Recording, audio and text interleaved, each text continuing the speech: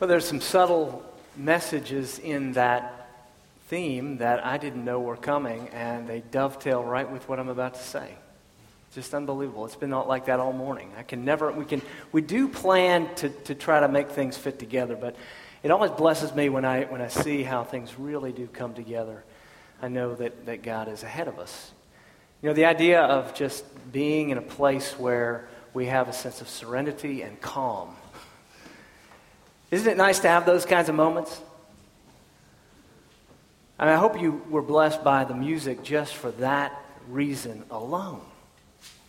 That's not where we normally live, is it? Have you heard this definition of patience? Patience, defined, is this. It's a measurement of time between when the light in front of you turns green and the guy behind you honks. Patience.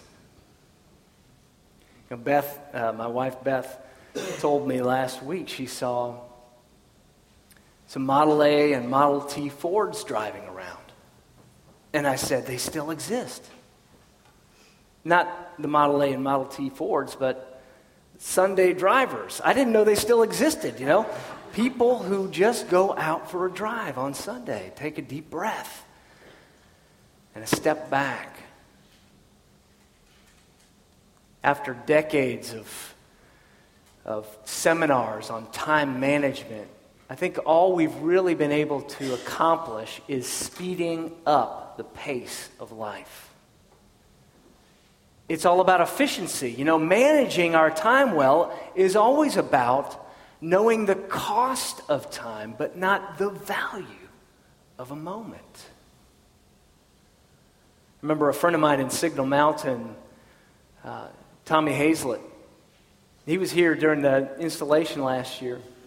And Tommy said, I feel like my 3-year-old needs to be signed up for some special soccer clinic so that he can play in college. You know, I mean, that's the kind of pressure that we have these days. And I said to Tommy, well, I hope there are spots left for you because I think we got the last 3. He said, you know, what I'd love to do sometime is to get out in the middle of town and just say, can we all please just slow down?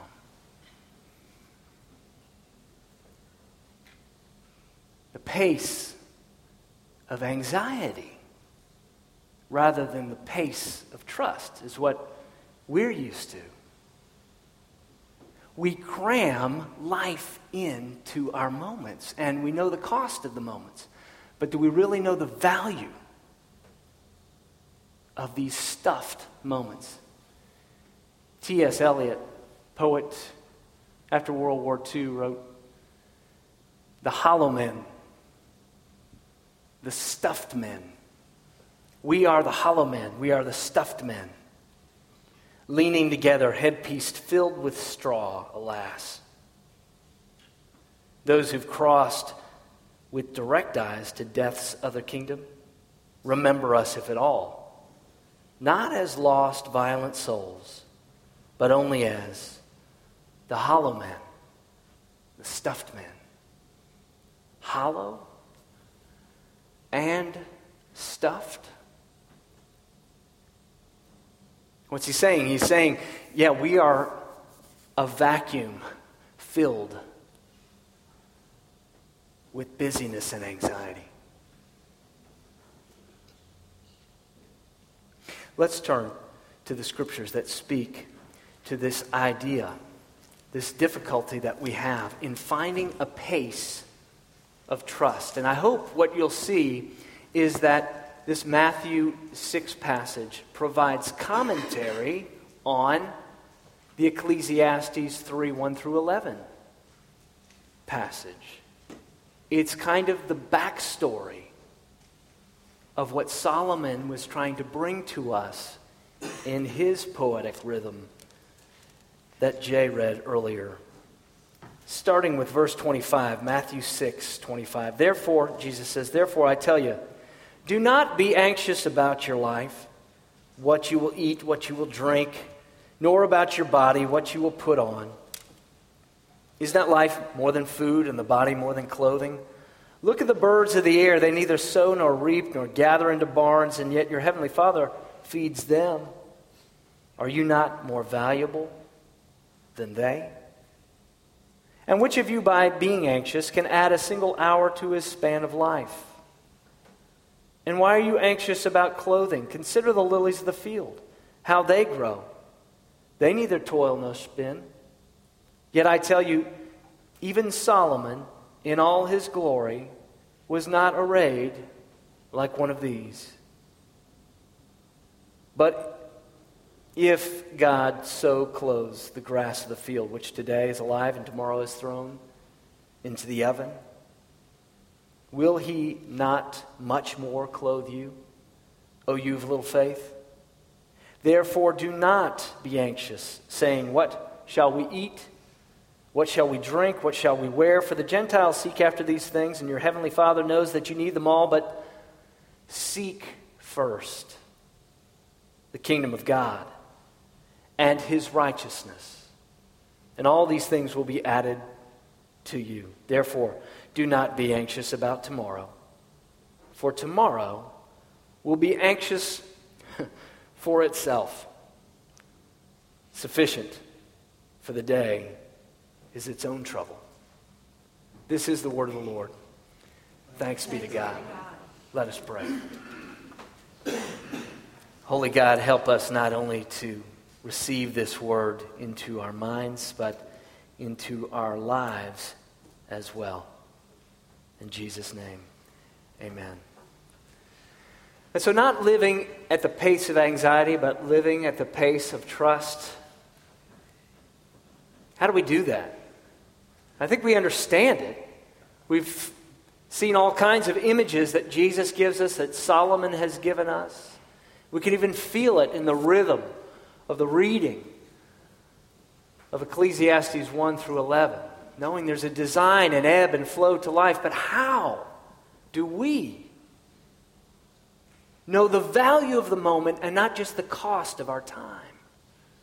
How do we not just become more efficient but effective? How do we not just pursue quantity, stuffing ourselves and our schedules, but a quality of life that reflects eternity? How do we live at the pace of trust? Let's look at 3 moments in order to understand how we value time, how we become stewards of time. 3 moments: final moments, quiet moments, and outward moments. Final moments, quiet moments, and outward moments will help us all understand how we value the moment and live our lives and not just rush past them. First, final moments. Final moments. Final moments help us see with eyes that are wise. The wisdom of Solomon, the wisdom of these verses of Jesus is a kind of retrospect wisdom. Like the old saying, life is lived forwards but understood backwards. Solomon, like Jesus, like Solomon, is saying, play the movie forward. Read the last chapter.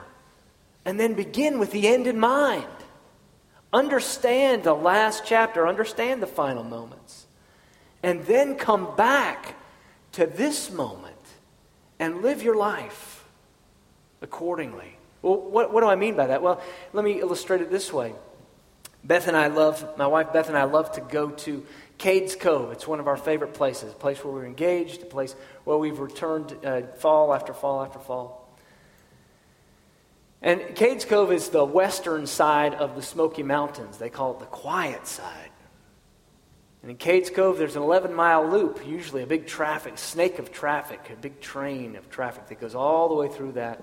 And you can only go about 2.5 miles per hour. But if you go early in the morning, you can ride your bike with nobody because they don't open the gates until later during a certain season. And one of the things I love to do is stand up in one of the old white clapboard primitive Baptist or missionary Methodist churches.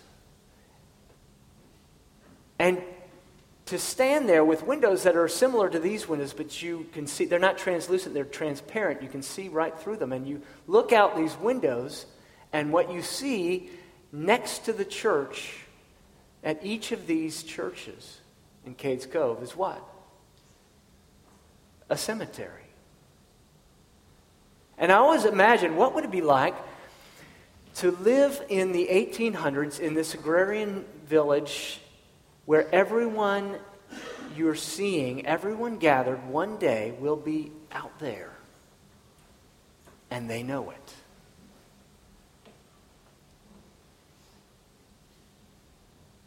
It's to look at final moments. It's not to be morbid. It's not to be a downer. It's not to say, oh gosh, Tim, great. I got up for this.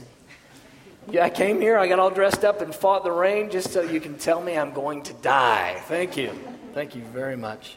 Why is it so important that we understand that we're going to die? Because only then can we begin to dial back what it is that's most meaningful in the moments that we have. So imagine yourself and do this exercise. Imagine that someone is conducting your memorial service. And ask yourself, what 3 words would you want to describe your life? What 3 words? What are the 3 words? Just take 3. What 3 words would you want people to say about your life? If you try this on, if you really put yourself there, if you can use your imagination and be there in that moment where people are describing, the important people in your life are saying 1, 2, and 3 about you, what are those 3?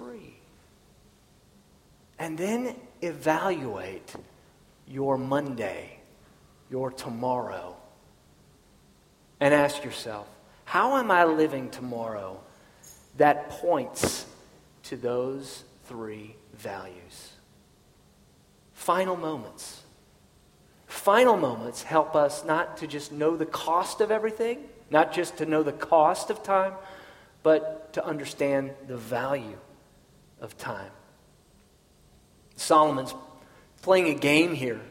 He's playing sort of a word game in the Old Testament passage that Mr. Stauffer read to us. He's playing a game. He's using this refrain throughout the book of Ecclesiastes saying, life under the sun, life under the sun is vain. He's saying, ho-hum, everything has its season. There's coming and there's going. And what he's saying is, I have no control in the end. We have no control, very little control over our lives. And so what's valuable under the sun? What's valuable is to live life in light of eternity. John Donne, in his poem, and echoed in Hemingway's book, said this: ask not for whom the bell tolls, for the bell tolls for thee.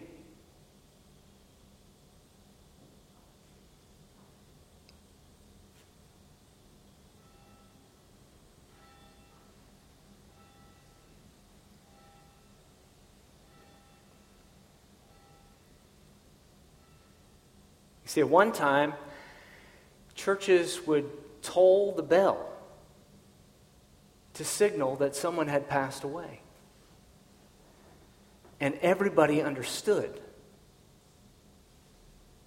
that this wasn't something that just happened to one person. It's something that happened to us.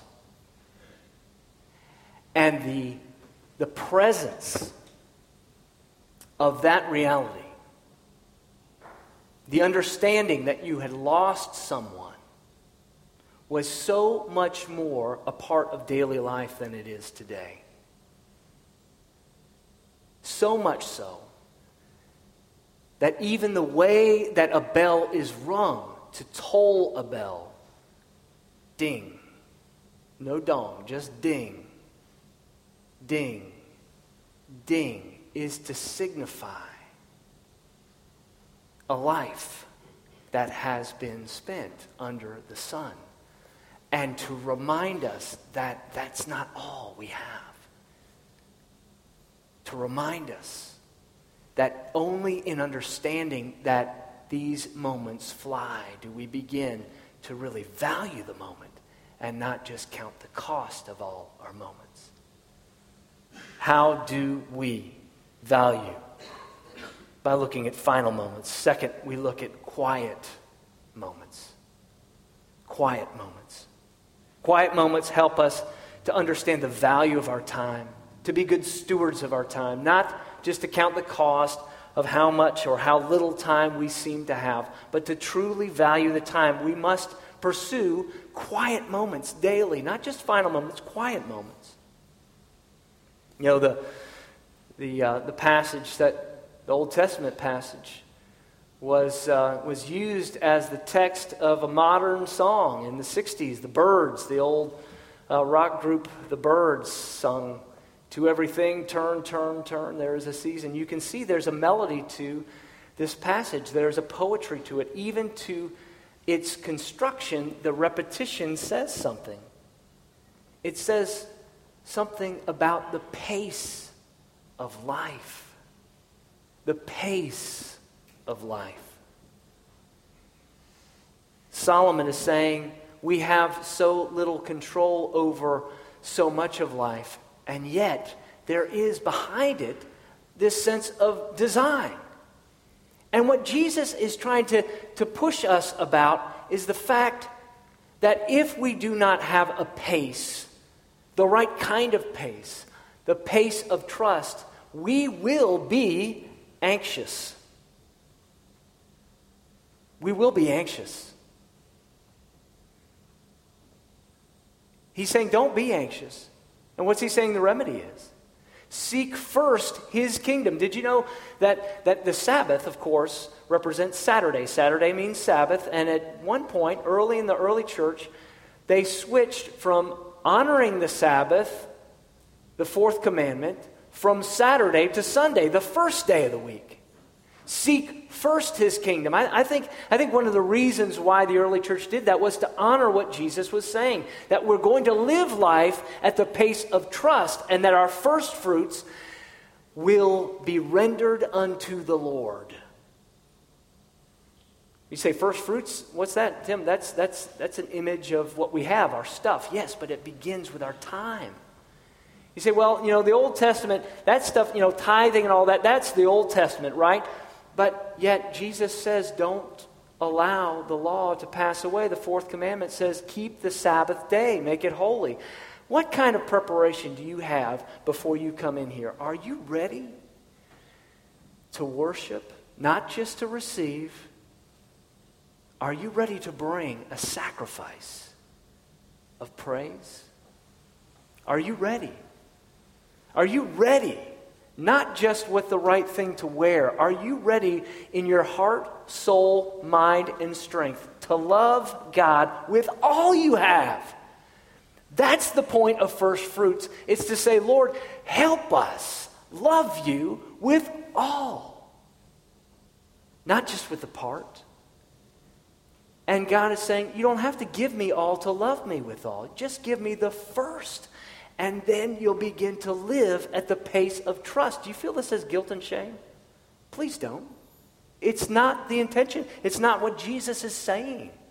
If you feel this as guilt and shame, then you have to confront yourself and hear what Jesus is actually saying. He's saying it's not good for you to live at the pace of anxiety. And the only remedy is to live at the pace of trust. How do we do that? Quiet moments. Quiet moments. Daily. My friend Bill Ray, who lives in Signal Mountain, I had lunch with him about 10 years ago. I had been watching his life. He's a guy that people seek out his wisdom. Sometimes he's sort of people's knot at the end of their rope. It's like, I don't know who else to talk to. I want to go seek Bill Ray's advice. I had lunch with Bill Ray one time. I said, tell me about your life. He told me about this incredibly deep personal loss that he experienced, his family experienced. I said, well, how do you deal with that? He said, I still am dealing with that, and I always will be. I said, well, how? He said, well, every morning, I begin every morning with 1 hour of silence. Wow. Martin Luther once said, I have so much to do today, I have so much to get done in my day, that I need to spend the first 2-3 hours in prayer. There's a man living at the pace of trust. To be able to say, I am seeking first and in all things His kingdom and His righteousness. Finally, not only are we to understand through Solomon and through Jesus these passages here, final moments and quiet moments, but also outward moments. What do I mean by outward moments? I mean moments that are just given away. Moments that we just simply give away. We cannot value time. We can only judge the cost of time. We cannot actually value our moments until we give time away. Really? What do you mean? I don't have time to give away. Well, that's the problem. You see what you just said right there? I know you didn't say it, but you did say it. I don't have time. When we fail to give time, we send a message to our souls that says, I don't have the time. I don't have time for interruptions. I don't have time for you. I don't have time to give. But when we do give time, when we give our time, when we tithe our time, when we're giving out of the first fruits, when we say Sunday is the Lord's Day, Sunday means, if you trace back the etymology of Sunday, it means the Lord's Day, and then Monday is day 1, day 2, day 3 of the week that's based on the Lord's Day. It's to say that all creation hinges upon the life of God. When we give our time, we're sending a message to our soul that says, I have enough. When we don't give our time, when we hoard all of our time, we say to ourselves, time is scarce. I remember some years ago, Beth and I were trying to decide whether or not we were going to go to an important life event from somebody in our family. And we decided not to go. And I remember a deep feeling of regret, and I just said, never again.